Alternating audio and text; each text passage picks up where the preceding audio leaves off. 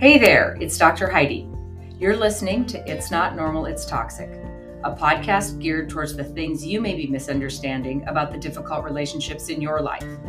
I did not understand it when I was in it, but I definitely understand it now, and I want to share that understanding with you so that you too can find the courage you didn't know you had to make the changes you didn't think you could make.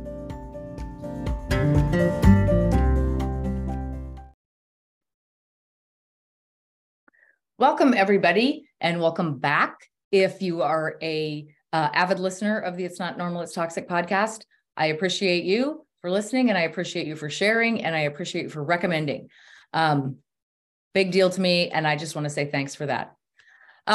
Last week, we talked about 5 mistakes that we make when we're trying to understand the confusion when we're in a toxic relationship.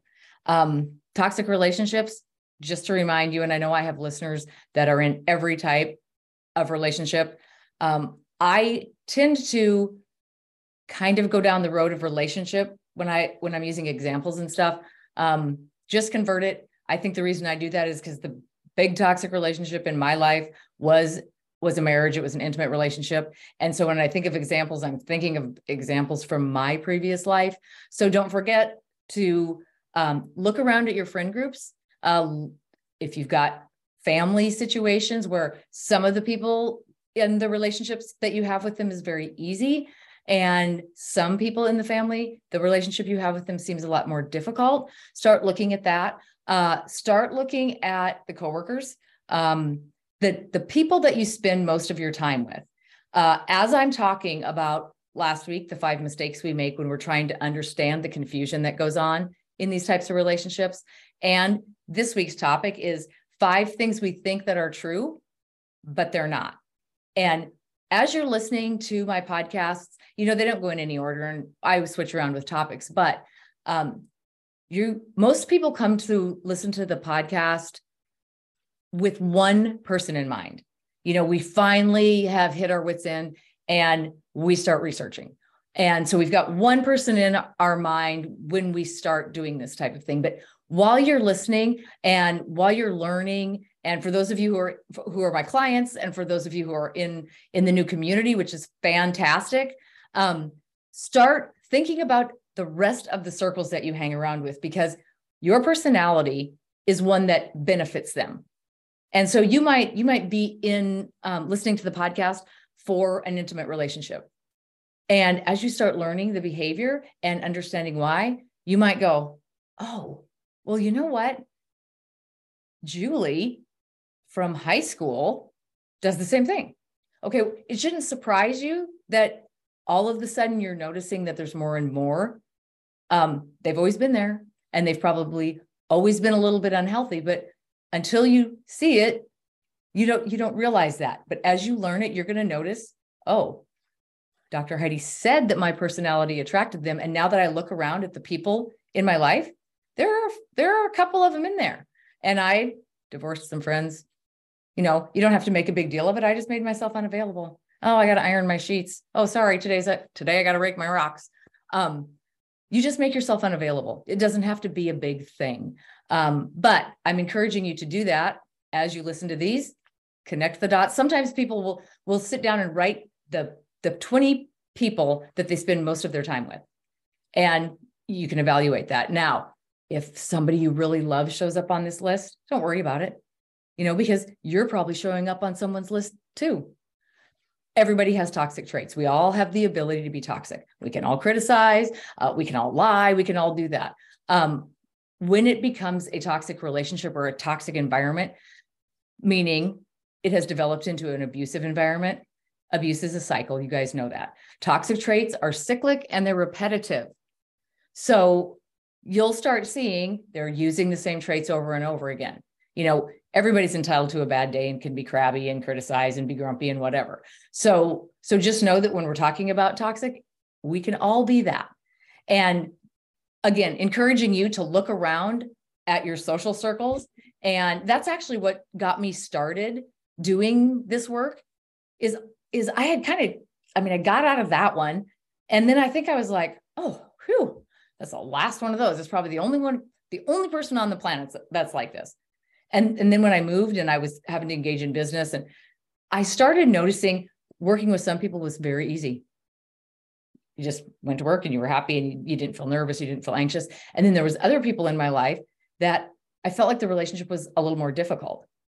And that's when I started looking into this and looking into my past relationship and really, really asking myself, okay, this one's easy and this one's difficult. What is the difference? And that's how the whole Coaching with Dr. Heidi thing started. But anyway, today the topic is 5 things we think are true, but they're not. Okay, some of these might overlap a little bit with the 5 mistakes that we make when we're trying to understand it, but they're probably not going to need much explanation. But as you listen to them, be really true to yourself. Look at what you're doing and look at your behavior, because a lot of this has been a slow drip, which has caused you to adapt or kind of merge into this behavior. And you would never notice it until I tell you to look at it, and you're going to go, oh, I am doing that. And I thought it was true. So really, really start thinking, a lot of you are probably listening to this while you're driving, but if you have the ability to voice the 5 of them in your phone so you remember them, you might be able to remember that when you do it, you're thinking you're accomplishing something and you're probably not. This is a whole nother layer of the next education level for you to understand the situation that you're in. So number 1 of the things we think are true, but they're not, is if I play nice, if I take the high road, if I am cooperative and if I let them have their way, I'm going to get what I need.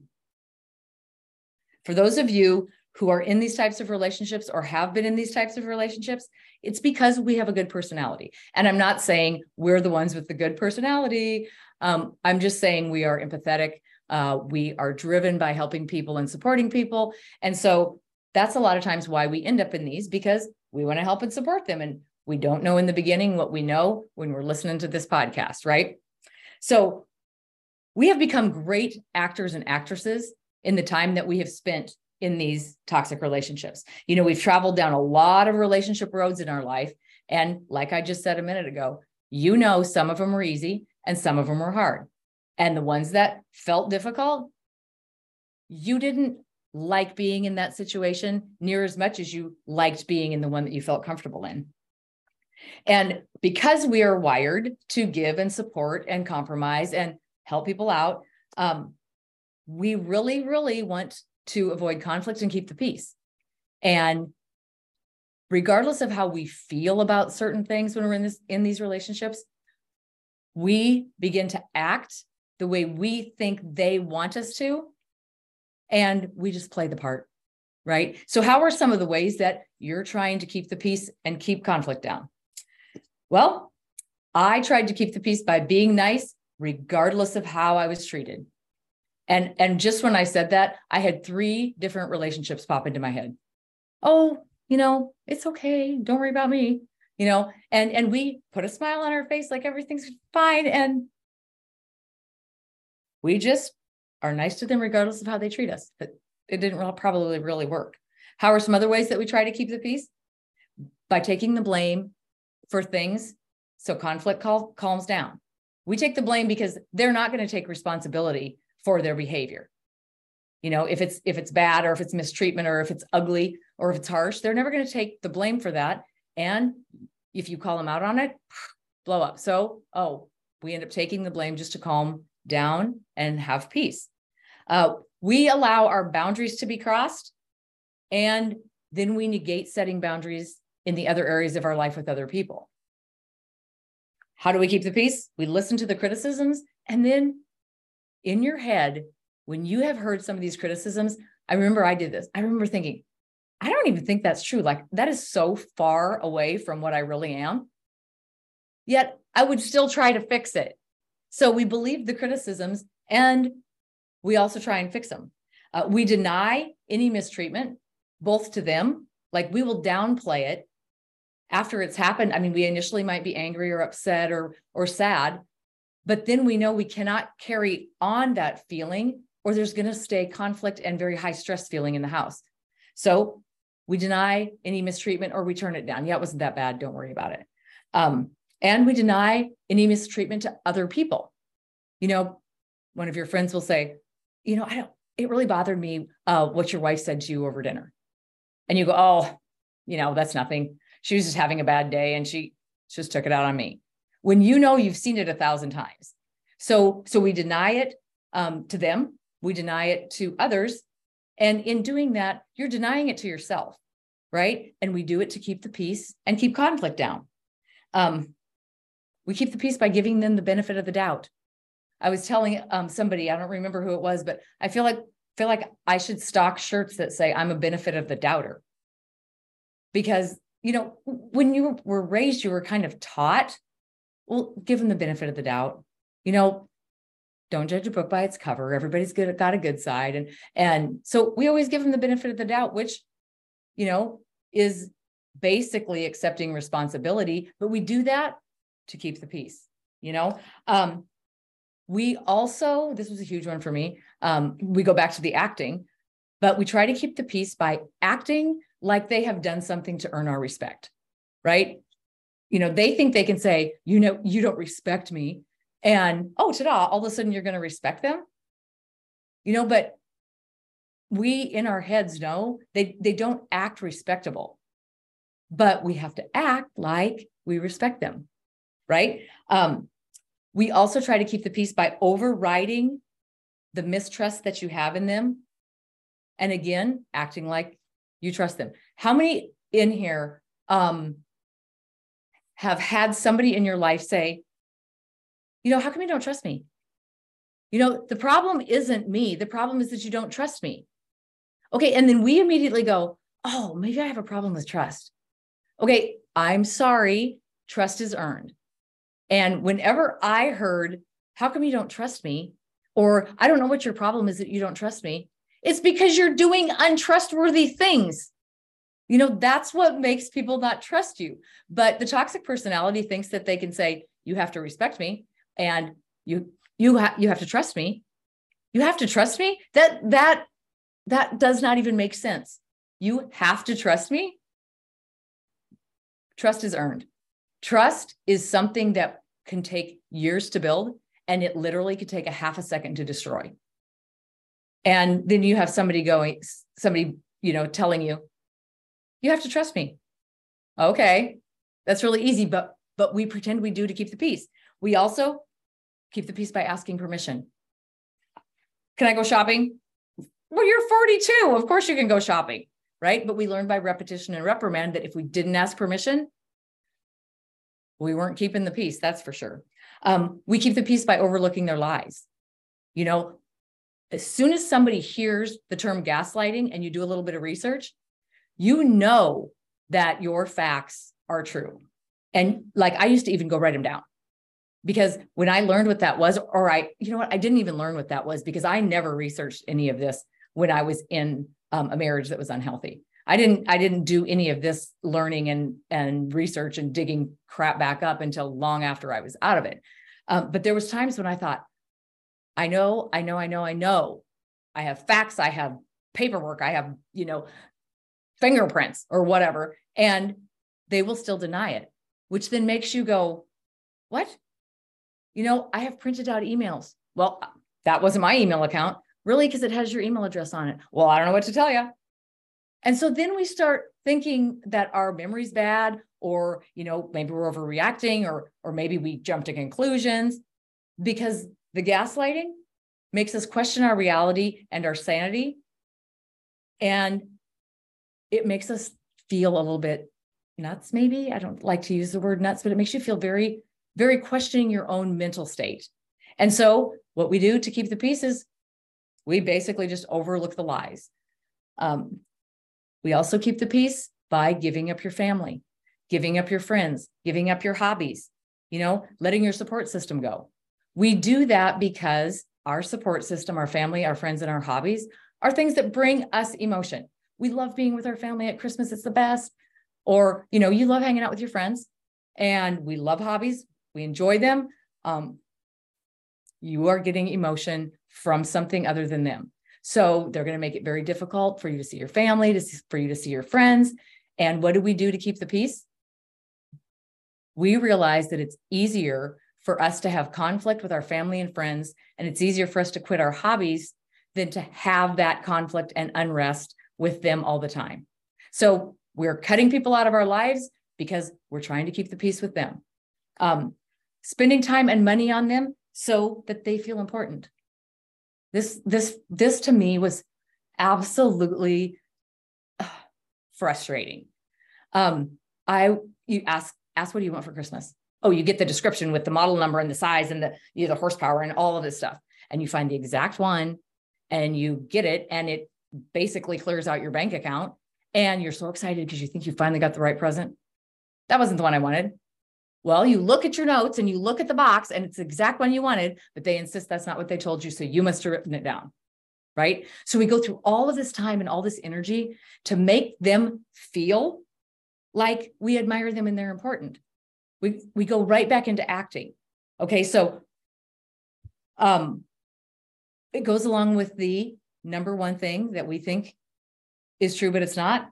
The playing nice, the taking the high road, the cooperating, the letting them have their way. It never really pans out. You're really just doing the same thing over and over again, getting the same result. Need I continue on that list? You could probably go through a day of yours and write stuff down on how you kept the peace. Now ask yourself again, have any of those efforts that I just listed, have they ever paid off for you? It never worked for me. It didn't matter what I did, but even though I knew it wasn't going to work, for some reason, I thought it was true.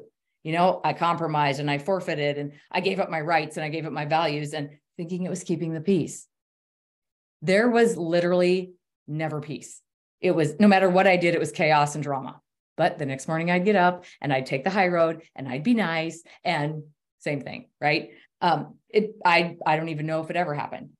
But we continue to believe that if we're the ones that do that and act right, that someday they're going to look and they're going to notice how much sacrificing we've done, and they're going to be less reactive and they're going to be more lovable, and they're finally going to give us the relationship that we want.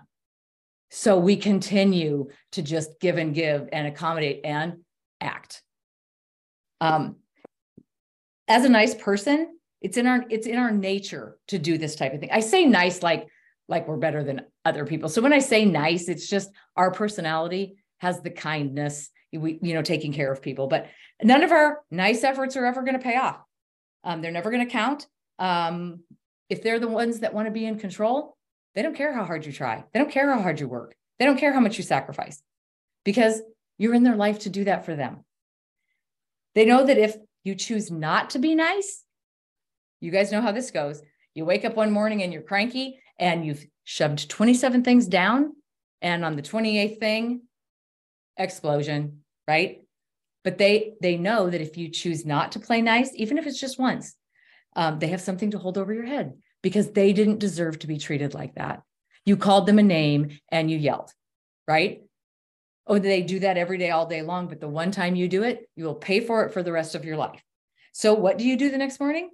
You get up and you take the high road, right? And you act and you smile and you trust them because we think it's going to keep the peace. And that's not true.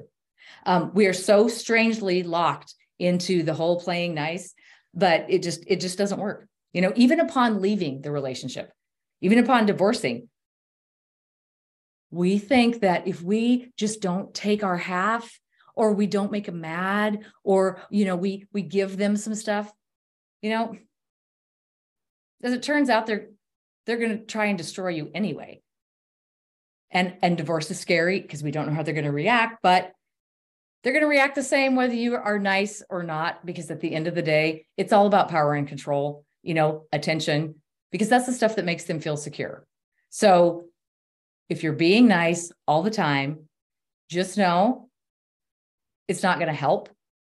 It's probably going to keep you a little safer in volatile environments than standing up for yourself, but it's not true.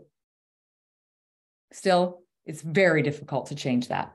Okay, number 2, if I could just explain to them, if I could just if I could just go over it again, maybe they'll think I'm serious. Maybe they'll listen for once, and maybe they'll eventually get it, right? How many times in your relationship did you feel like, okay, we have to have a talk? Well, you can't say we have to talk because that doesn't really go that well. So you wait until everything is perfect, or you think everything is perfect, and you've got the words you're going to use, and you've got, the right color on, and you made dinner last week, Wednesday, which is what they wanted. And you picked the right tone of voice, and you picked the right time of day. And I'm saying that because that's actually how our brain works when we're trying to think of how to bring up something that's been bothering us. How many times have you tried to have that conversation? And how many times have you done all of that and stressed out and, anxious, and know you have to say it, and it's eating you up inside? And we continually explain, define, repeat, and show them that they have hurt our feelings and we really need them to act more like us, right? Nope, not true. They are wired totally different than us, totally different. And we keep suspecting, for some reason, we call it hope. I'm just going to hang on to hope. No, that's not what I call it. I call it, we don't know how they're going to react. We accommodate to them. We try to explain, and we try to describe how we're feeling. And if we just do it correctly, they're going to wake up one morning and they're going to act like us. Nope, that is not true. They are wired completely different. And each day they are going to wake up and they are going to act exactly like themselves. No matter how much you explain, and no matter how nice you say it, they're going to wake up tomorrow morning and they are going to act like themselves. Truth, they are not interested in how you feel. They are interested in how they feel.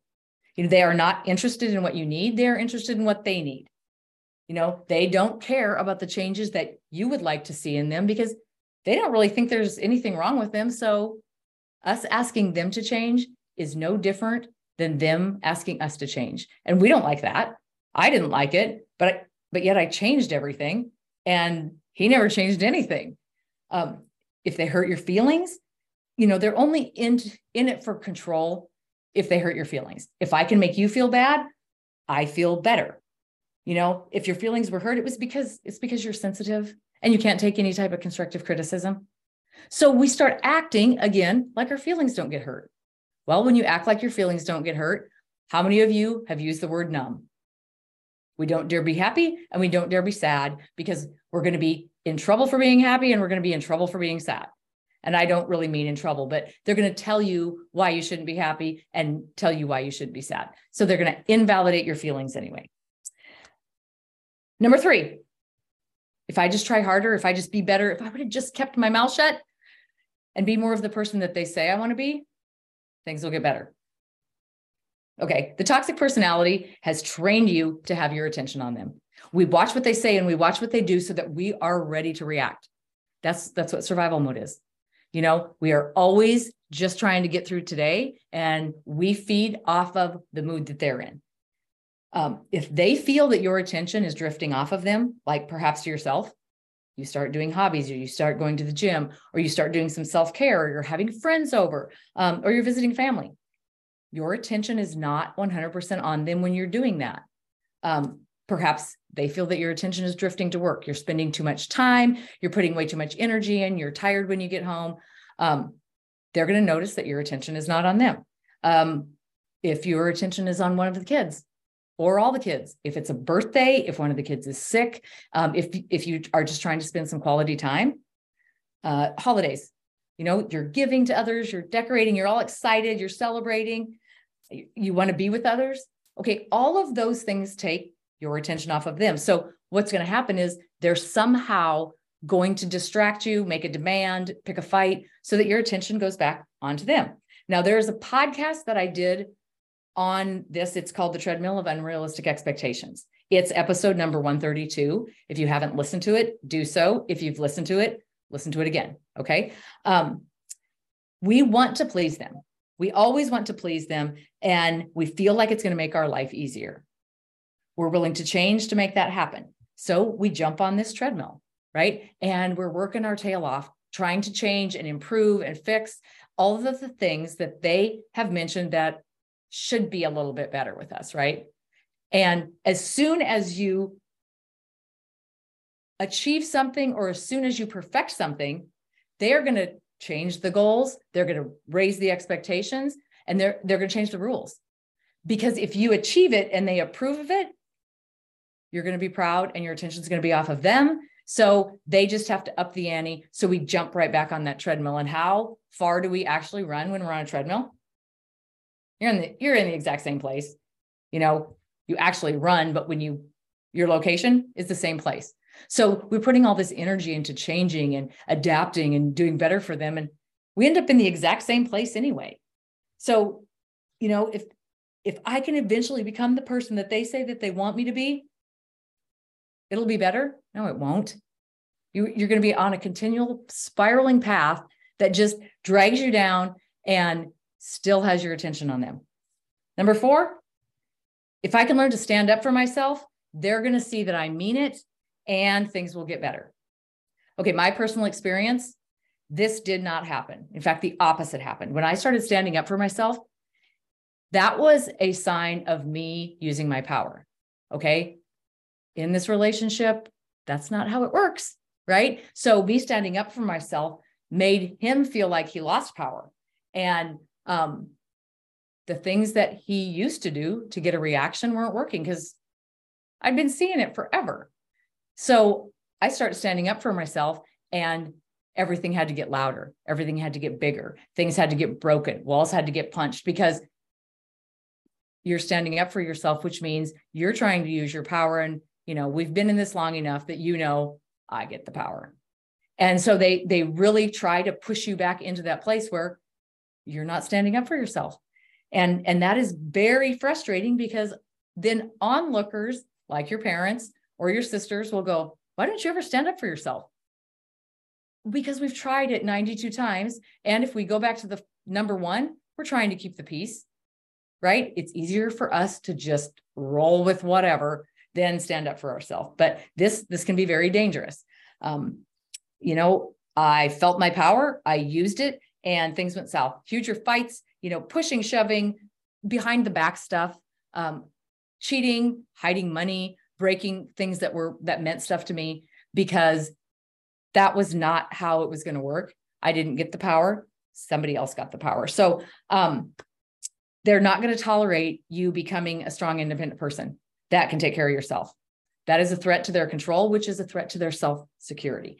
So if I start standing up for myself, things will get better. Nope, not true. And in many cases, it actually makes it worse, and it escalates the abuse. Number 5, if they would just find somebody else, they'll go away and leave me alone and I'll be free. Okay, that is how the emotionally wired person thinks. But there comes a time in the toxic relationship with almost everyone, and I talked to 2 people within the last few days that were right here. And I pegged it when I talked to them that you are right here. And I remember being there. You really start pushing back a little bit. You start standing up for yourself, like we were just talking about. And that's about the time you think, oh my gosh, I wish they'd just find somebody else. Okay.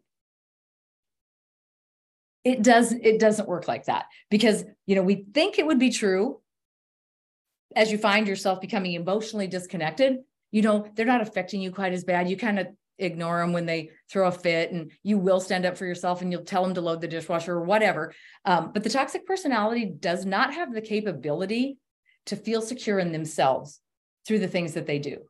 Okay. It doesn't matter how much money they have, how many friends they have, how fit their body is, what job title they have, what they've accomplished.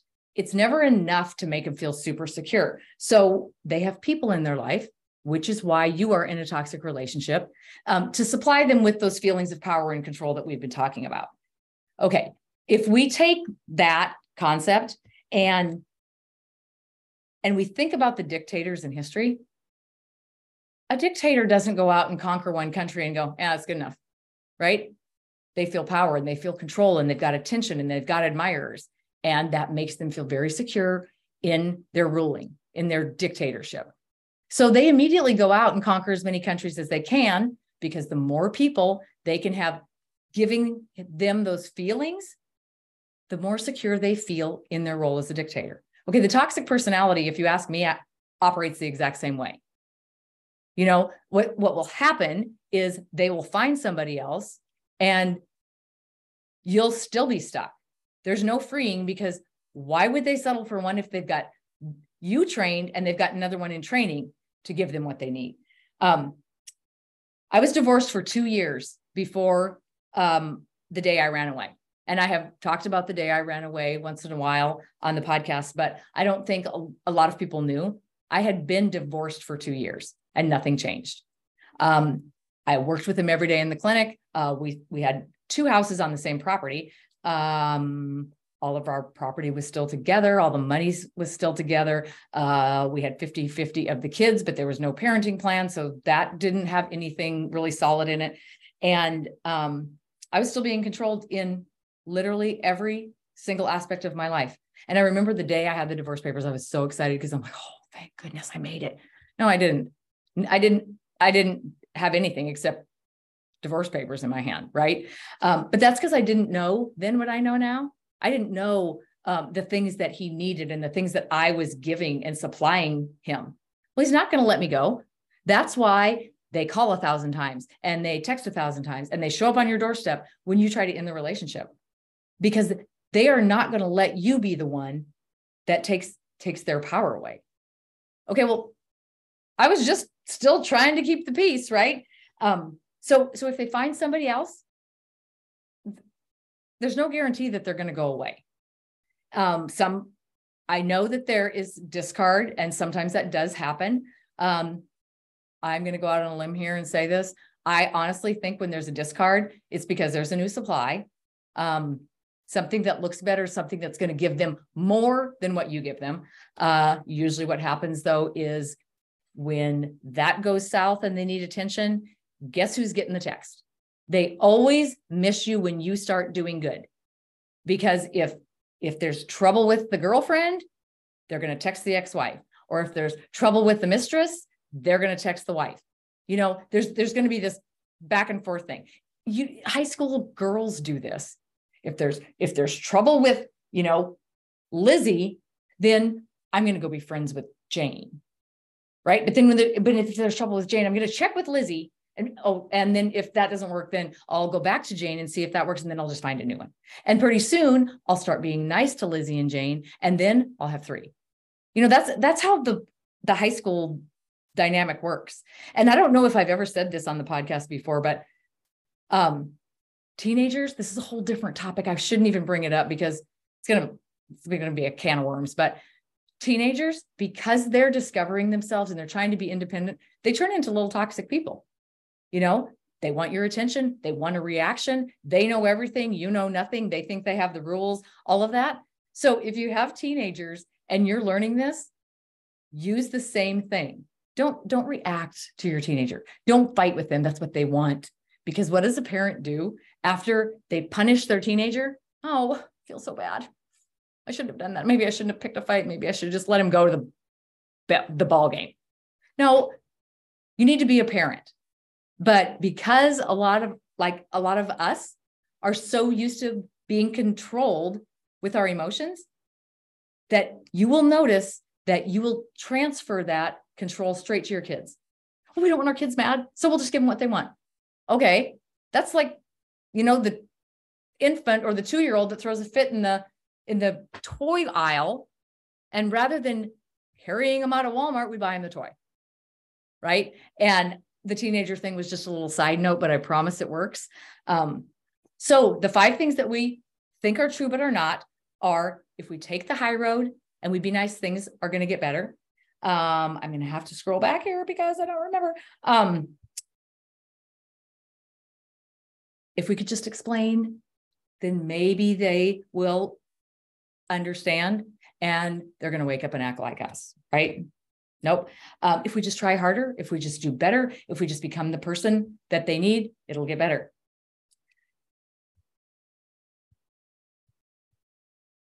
If we can learn to stand up for ourselves, it'll get better. If they find somebody else, it'll get better. Okay. I literally believed that those were true through the entire relationship. And again, I moved, started a new business, had other people come into my life. I still thought all those things were true. Now looking back at them, I worked my ass off for all of those 5 things. Nothing helped. So like I said at the beginning, really pay attention. Are you doing these? I know you're doing them to keep the peace, but even if you don't change anything, including standing up for yourself, be very aware how conditioned you are to do these 5 things. Well, the finding someone else isn't actually something you're doing, but to do the other 4 things, you are completely conditioned to do those things because we think they're true. It's kind of like the oldest saying in the book is actions speak louder than words, right? Yet we listen to the words that come out of their mouth and we believe them. And then they have all of this craziness going on and they're hurting you and hurting your feelings and they're cheating on you and they're stealing money and they're calling you names. But they said that this was going to be okay. Okay, actions speak louder than words, yet we hang on to the words and we let all the actions just slide. Well, they said they were going to get better, but they've been really bad this week, So this is just for you to be very, very aware that what are you doing in vain? Like, what are you doing that you're doing over and over and you're getting the same result? That's what awareness is in my toxic relationship awareness and healing specialist. We need to be aware so that we understand.